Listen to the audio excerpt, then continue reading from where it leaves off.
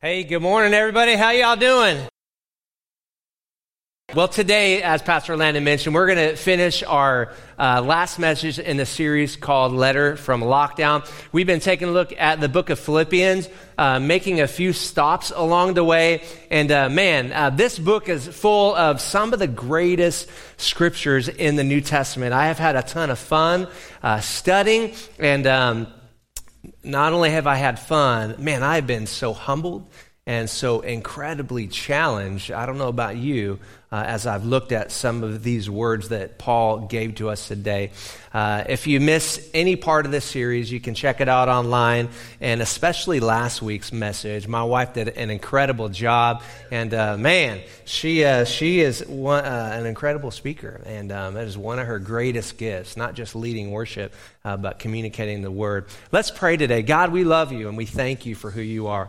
We thank you for your written word as we come into it today and read it. God, we already know before we get started that it is going to reveal the hope of the world to us, that we know that it's going to lift us up and encourage our soul. And so we thank you for that in Jesus' name. Amen. As we move into chapter 4 today, let's make sure to keep this entire letter in mind, this entire letter in context. We remember in chapter 1, Paul was encouraging the church, and he was telling them, hey, there's some joy to be discovered as you remain thankful and prayerful in the midst of your hardship. You're missing out in a certain amount of joy when you don't look for it in difficult places.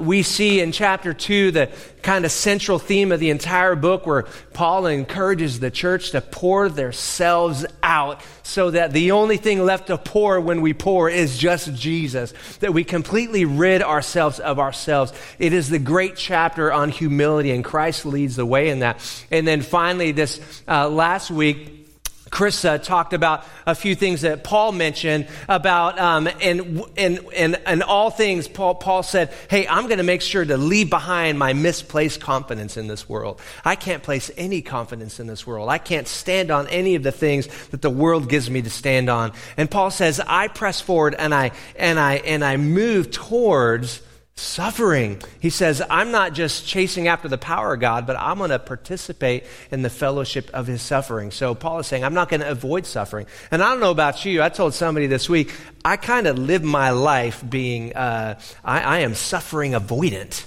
I don't know about you, but I plan my days so that I can eat, so that I don't have to suffer hunger. I plan my days in Texas so that I have to get in the air condition as quick as possible so that I don't have to suffer. My entire life is planned around the idea of me not suffering, and that's really not the call of the gospel. And finally, we see Paul's challenge here. He says, hey, remember above all else, we live as citizens of heaven.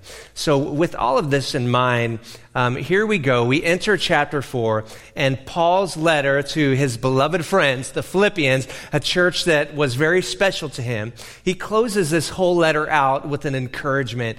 And remember, he's encouraging this persecuted church, this oppressed church that was surrounded by Roman government and Roman rule and religion at an all-time high. So I've titled this message after Paul's final encouragement. And if I could sum up his encouragement, he was simply saying this to the church. I want to talk to you about living out the Jesus story. I want to encourage you to not only think about it, to not only read it, but I want you to live it out. I want you to personally experience it. And I want you to live it out and bring it to those around you. So with this, are you ready? Here's what Paul tells us today. The first thing today that we see Paul saying. Paul is saying, if you're going to live out the Jesus story, you must be planted. You must be planted. We see this towards the end of verse 1. And by the way, we don't have all the time in the world today to read through all this. So I'm just going to fly by parts of the chapter and we'll read some of these scriptures. Paul says, be planted. Verse 1, it says, stand firm in the Lord. Someone say, stand firm. If you got a little soldier emoji online, just pop a little soldier emoji. A little man who's standing firm. A little yellow man who's just like standing like this. He says, stand firm. Paul, what do you mean by standing firm? Paul is saying this. Paul is saying our foundation should be found nowhere else other than Christ. In your notes, Paul is saying we must personally depend on the gospel for our faith in Jesus. Now, When we're talking about standing firm, we don't misplace our foundation in any other systems of this earth. We don't retreat back to any other messages that we've received in life and on this earth outside of the good news of Jesus. We stand on that foundation. We don't try to mix Jesus with anything else. Because when we do, we dilute the purity and power of the message of the gospel. Because it's only this message that can bring salvation to mankind. And it is only this message that has the power to change and transform hearts and minds. And so if we have another message that's powerless and can't transform and change hearts and minds, why would we want to preach a message that can't change? The only message that can change is the message of Christ. So Paul says, make sure you're personally standing on this foundation. You know, for me, I have known that it is really easy to stand up here with a microphone and preach about standing on the foundation of the gospel and being planted. But it's an entire different thing that when the microphone is not in my hand and I'm sitting on the back end of a difficult conversation with a boss, or maybe you're sitting on the back end of a difficult conversation with a spouse, for you to stand firm in the gospel. You know, this next part of this verse, we're going to skip down to verse number 6. So Paul's encouraging the church. He's saying, hey, I want you to stand firm. And here's how Paul tells us to stand firm. He says, stand firm in this way. Verse 6, stand firm by not being anxious about anything. I don't want you, Paul says, to be distracted by the anxieties of the world. And when Paul wrote this, how many know there were a lot of reasons to be anxious? You couldn't walk around and stand in your faith without being judged by the religious system of the day or by the governing system of the Roman rule of the day. And Paul said, I want you to not be anxious at all. I mean, how many know that's a tall order? And just as it was difficult then, it is equally difficult today to stand firm on the gospel and not be anxious about anything. You know, personally standing firm on the gospel when no one else is around, do we do that? Is that your first source of encouragement when you're feeling anxious? Do you run back to your foundation when you're anxious, when you're concerned, or when you're worried, when things aren't right in the marriage or the family or the job or the cultural environment? Is the first place you run back to, is it your firm foundation? You know, Paul was saying to this Philippian church, he said, don't be concerned about your standing with public. Don't be concerned with your standing among your family. Don't be swayed. And no matter how anxious you may feel because of what society thinks about you or your family thinks about you, don't get anxious. Just stand firm on the gospel. Would you let Paul encourage you today, church? Don't be anxious about anything. Don't let this world or your relationship with it define your worth, because it will try. There's only one person that has the power to define your worth, and his name is Jesus. The truth is that we have no worth apart from him. I've discovered that every day I fight a battle, and the battle I fight every day is misplaced righteousness and justification. Every day, every interaction I have with people, whether it's Pastor Landon or one staff member or another staff member or my wife or my daughter, and I discipline my daughter and my wife's giving me the evil eye, like I immediately am like, I need righteousness right here. I need my wife to know that I was right in that, and I try to convince her of my rightness, and I want to be right with her. But I have found that one of my number one everyday battles is misplacing who gives me rightness and justification, and it's not my wife, and it's not Landon, and it's not, in fact, my boss, but in fact, it's Jesus Christ, because I have no righteousness or justification apart from him. He, in fact, believed that his righteousness and justification was so good that he died to give it to us. The question for us today that Paul is asking us, are we standing firm in the gospel? Paul continues on in verse 6, and he instructs us what to do with our anxieties. So when we are anxious, what do we do with them? Because he knows it's a real human emotion. How many have been anxious lately?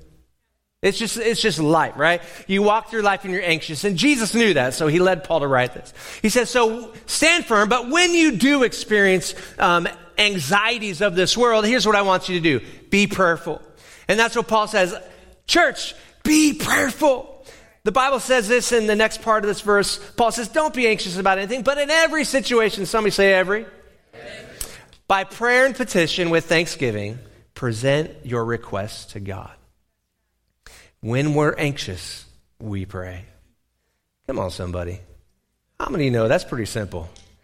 And that's some really simple good news right there. I mean, when all of the earth is, in my mind, crashing around me, and I'm anxious about different things that you are, and you're anxious about different things that I am, but when our worlds are anxious and everything is crashing around, we don't need 10 steps, we need one, and it's Jesus. And it's prayer, and it's leaning on him. And that's what Paul is saying. Paul is saying, here's some really good news that's so simple. When you're anxious, just pray. And this is so much like the same way he opened Philippians chapter 1. He's saying, hey guys, look around and pray and be thankful. Here's the good news for the church. When the pressures of this world are turned up, and how many of you know that the Bible says that in the end times of this world, the pressures get turned up? And as the pressure gets turned up, your anxieties are going to get turned up. But here's the good news. We don't have to freak out with the world. We can stay at peace in Christ. We can turn to prayer. And how many of you know that when the pressure is turned up, and we take a look at the book of Acts, the church thrives when the pressure is turned up. How many know that? The Bible says that as we look at the Bible, we can see that some of the greatest times of persecution, the church exploded the most. If you look around in our world right now, some of the places in our world that are the most persecuted, the gospel is advancing the most in those places. So we should not fear the anxieties of persecution and the anxieties of pressure. We should pray. And we should relax in Christ. Paul says, hey guys, when you're anxious, just pray. Pray, bring your petitions before God, bring your anxieties before him, and when you're done, and go ahead and admit all the fear, admit everything that's going on, and when you're done, thank him. Somebody say thank him. When you're done thanking him, it sounds like this. God, no matter what I see around me, I thank you that you are the great provider. I thank you, God, that when I'm trying my best to help communicate the gospel and help share the love of Christ, and I see that my words are failing, I thank you that you're at work when I am not. I thank you that I'm not in charge of transforming and changing hearts and minds because I'm really not good at it. But I see when I look around, you're really good at it. And I rest in your gospel message that you can do what I cannot do. We've got to let our fears and anxieties remind us that we just got to turn to prayer. Remind us where our foundation is. In your notes, we must acknowledge the suffering around us to acknowledge the sustaining power in us. Look, we would have no need for sustaining power. We would have no need for the peace of Christ if it could be offered in the world. Here's a question I have for us today. In the midst of our anxieties, are we prayerful?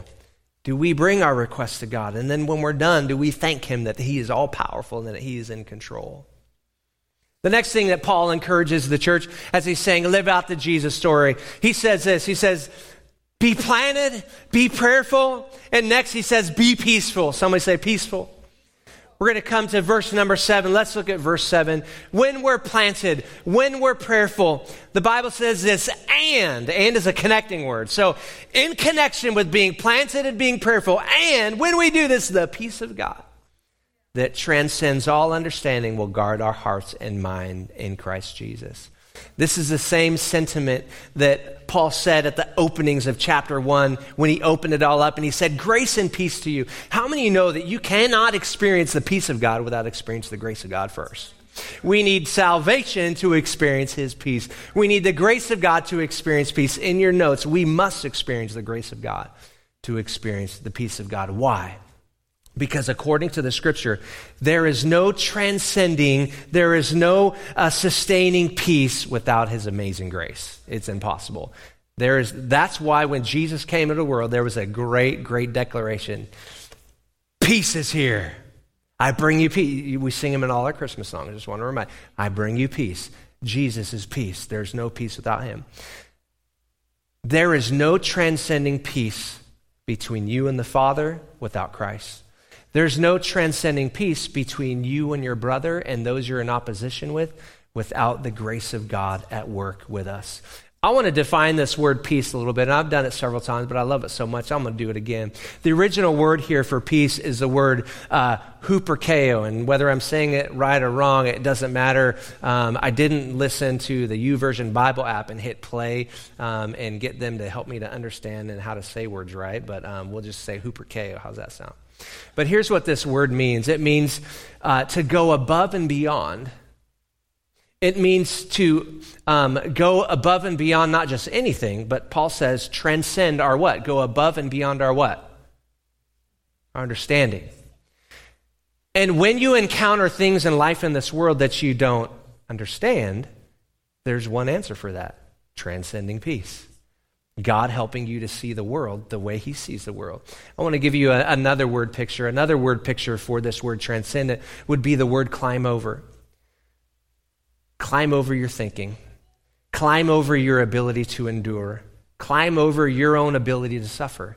Climb over your own ability to suffer anxiety. Climb over your ability to see. Climb over your ability to love others well. That's what this word is saying to us.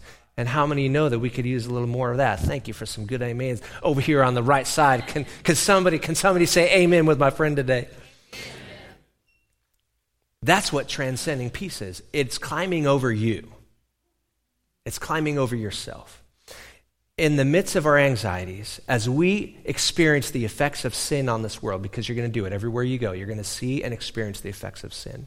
We stand on the gospel, we pray, and when we're rooted right there in that place, the peace of God has the opportunity to climb over the way you think so that your anxieties don't lead you. So that your fears don't lead you, but his peace and rest does.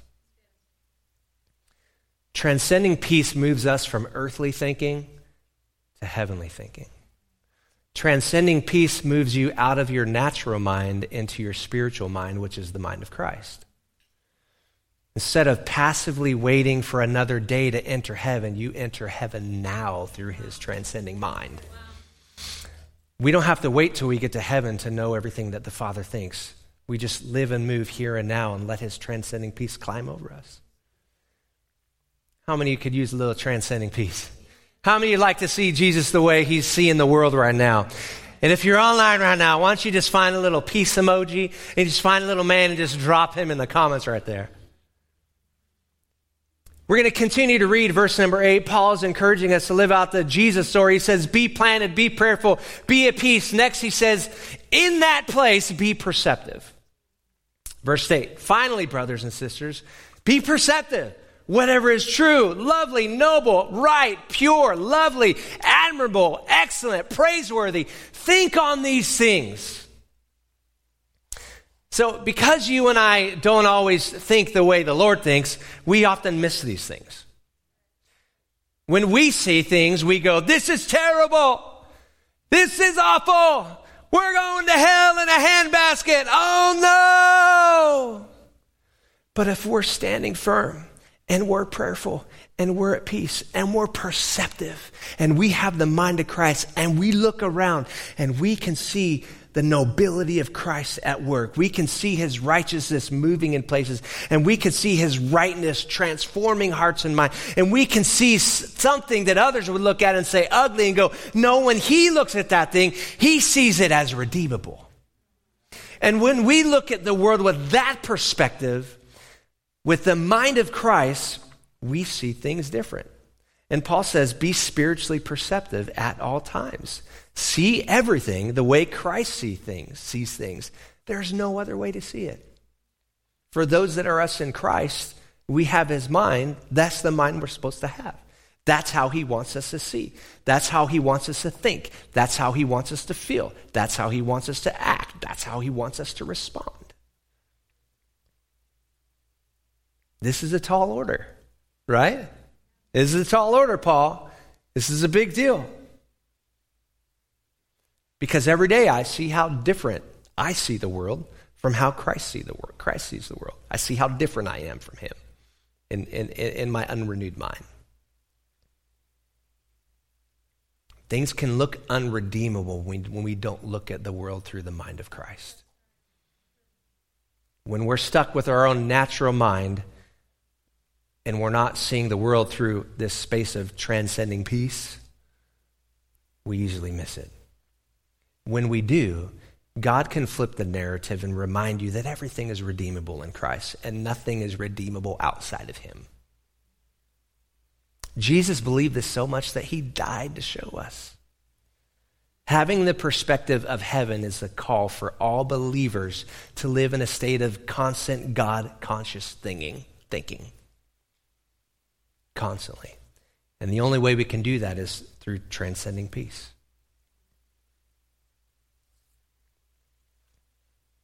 We must let go of our self-consciousness and become God-conscious. This kind of reminds us of chapter 2. As chapter 2, as we remember, this was the entire heartbeat theme of this entire book. It was the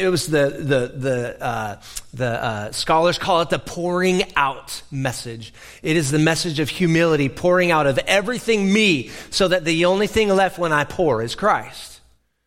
So we've got to let go and pour out of everything self-conscious and be completely God-conscious. What is your perspective? What is your perception as you look around this world? Are you seeing it through the mind of Christ? Are you seeing it through God consciousness? Or are you seeing it through self-consciousness?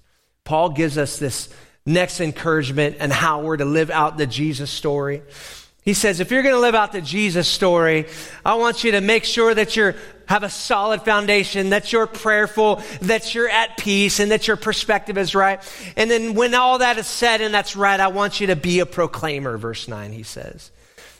Paul's encouragement is to stay steadfast in everything previously that he told them and be a proclaimer. Here's what it says. Whatever you have learned, in verse 9, it says, whatever you've learned, whatever you receive, whatever you've heard from me or seen in me, put it into practice. Be a proclaimer. When you do that, the God of peace will be with you. We must proclaim in word and deed the Jesus story. And we can't proclaim it unless we personally are living it. You will proclaim it to the degree that you live it. It's the same way that forgiveness works. You will give forgiveness the same way you receive forgiveness. And if you walk around feeling condemned, unsure about how forgiven you are in Christ, you will give that same kind of forgiveness. It will be limited. And friend, I want you to know that his mercies are new every morning. He never runs out of grace. He never runs out of love for you. So don't run out of love and grace for others. That wasn't in my notes. It must have been Jesus. Let's be God conscious in how we proclaim and live out the Jesus story. Let's make sure that our lives are centered on the gospel message. Let's make sure that we are centered on gospel conscious thinking, that we see things and we look for things and we declare things that are true, noble, right, love, pure, praiseworthy. That when we look around with our eyes, that we see that all things are redeemable. Here is the great promise. As we end this encouragement in verse number 8 and we live in Christ in this way, it says, and the peace of God will be with you. Now, how many of you know the peace of God is with us the day that we give our heart to Christ? It's because he is with us. He is here. That's why peace is here. But Paul is saying, I want to make sure that you're not just don't have some theology that peace is with you, but I want to make sure that you are living and actively participating in Christ in a way that you are experiencing his peace in your everyday life. Here's the question for us today. Are we proclaiming the Jesus story in word and in deed? Are we proclaiming it with our staff, our spouse, our children, our friends? I got to tell you, man, I have been so encouraged this last month. I can't tell you how many conversations with my mom, my brother, Landon, Clay, my wife, my daughter, Pastor, my best friend Tremel, some of you, that we have just talked and we've shared together and we've declared the gospel in the midst of our anxieties. And can I tell you, as we center each other back on the message of the gospel, the encouragement and the hope for this world is through the roof. It is unbelievable. We're talking about living out the Jesus story. Finally today, Paul says this. Paul says, lastly, as we do all these things we've discussed today, he says, be a pitcher. Not a baseball pitcher. Be a pitcher. Verse 19, he brings it all back again, refocusing us on the central theme. He says, and my God will meet all your needs according to the riches of his glory in Christ Jesus. The most fearful thing about being a pitcher and pouring yourself out is wondering, will I have anything left when I'm done pouring? The same way Paul is saying that he has met my need in declaring and living out the gospel, he will meet your need. So Paul says with lots of confidence, I charge you and I challenge you to pour yourself out. In your notes, we must pour ourselves out. He will prove himself as our provider. You know, so many people, and I've done it, taken the scripture out of context, and I just kind of made it like a nice little Christian thing that I just love to say all the time. And I remember one time I was doing something silly, and I couldn't accomplish it, and I was like, I can do all things through Christ who gives me strength. And that's really not the intent or the sentiment of the scripture at all. We don't get to like grab this and attach it to our own wills and our own desires and our own silly efforts of life. That's not what Paul's talking about. Paul's talking about living out the gospel in such a way that causes you to pour you out, living a life of humility, embracing suffering, embracing the life of Christ, standing firm in Christ. And when we do that, God promised us to continue to fill us and to supply us with all that we need. And how many of you know that the only thing we need is Jesus? So the encouragement by Paul is, he's saying this, the Father makes sure that you will always have enough Jesus when you pour out. You will never be empty. We're talking about living out the gospel story. What an incredible way for Paul to wrap up this letter to the church. And he wraps it up really well. He just brings every part of the letter and he brings it down to this final encouragement. Live out the Jesus story. Paul is saying, stay planted on the gospel. Don't plant on anything else. Nothing else has a sure foundation like the gospel. And when you're planted on the gospel, when you look around and maybe you're tempted to be planted on something else and it's scary and it's shifty and you feel the anxiety of that, make sure that when you feel that anxiety, pray and put your foot back on the foundation. And when you do, he promises that there will be a transcending peace that will go beyond your mind. And instead of judging, you will love. Instead of being hateful, you will be kind.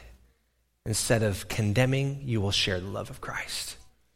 That's what the gospel does. And it will give you a perspective on how to see the world, and you will never live a day on this earth without hope. In the most awful circumstances, in the most persecuted places of the world, no matter where you go, you will see redeeming hope. And then he says, proclaim the gospel story to those so they can have the same hope as you. And pour yourself out. Spend your life doing this over and over and over and over. Would you bow your heads and close your eyes today? I want you to know today, if you're in this room, that a journey in Christ, a journey with Christ, calling yourself a Christian, it all begins with accepting this radical message of the gospel. I want you to know that some people say, I started my relationship with Jesus today. You may have, but he started his relationship with you the day you were born. And he's been chasing you. He's been pursuing you. He's been radically trying to show you his love and his acceptance for you. And you have spent your entire life, as you maybe look back throughout your history, and you could see his love and his presence along the entire way trying to convince you of his goodness and his kindness and his grace for you. So I want you to know that maybe you haven't committed to him, but he committed to you 2,000 years ago when he died on the cross for you. He looked at you and he saw everything that you were going to do, lovely and unlovely. And he said, you are redeemable. No matter how many times you embarrass yourself, hurt others, bring pain to others, cause death, cause separation, the most ugly and vile sins of this planet, no matter what you have done or what you participated in, he sees you and says, I see something about you that is redeemable, and I died for you so that I can have a relationship with you. And here's what Jesus says to you and the rest of us today in Matthew 11:28. He says, are you tired and worn out? If you're tired and worn out and you're a believer, it may be because you're trying to stand somewhere other than the gospel. He says, are you tired and worn out? Are you burned out on religion, the systems of this world, politics? Jesus says this to you, church. Come to me. Get away with me, and I'll recover your life. All the anxiety, all the peace you thought you lost, I'll recover it for you. I'm going to bring it all back to you. I'll show you how to take a real rest, he says. Walk with me. Work with me. Watch how I do it. Learn the unforced rhythms of grace. I won't lay anything heavy or ill-fitting on you. Keep company with me, and you will learn to live freely and lightly.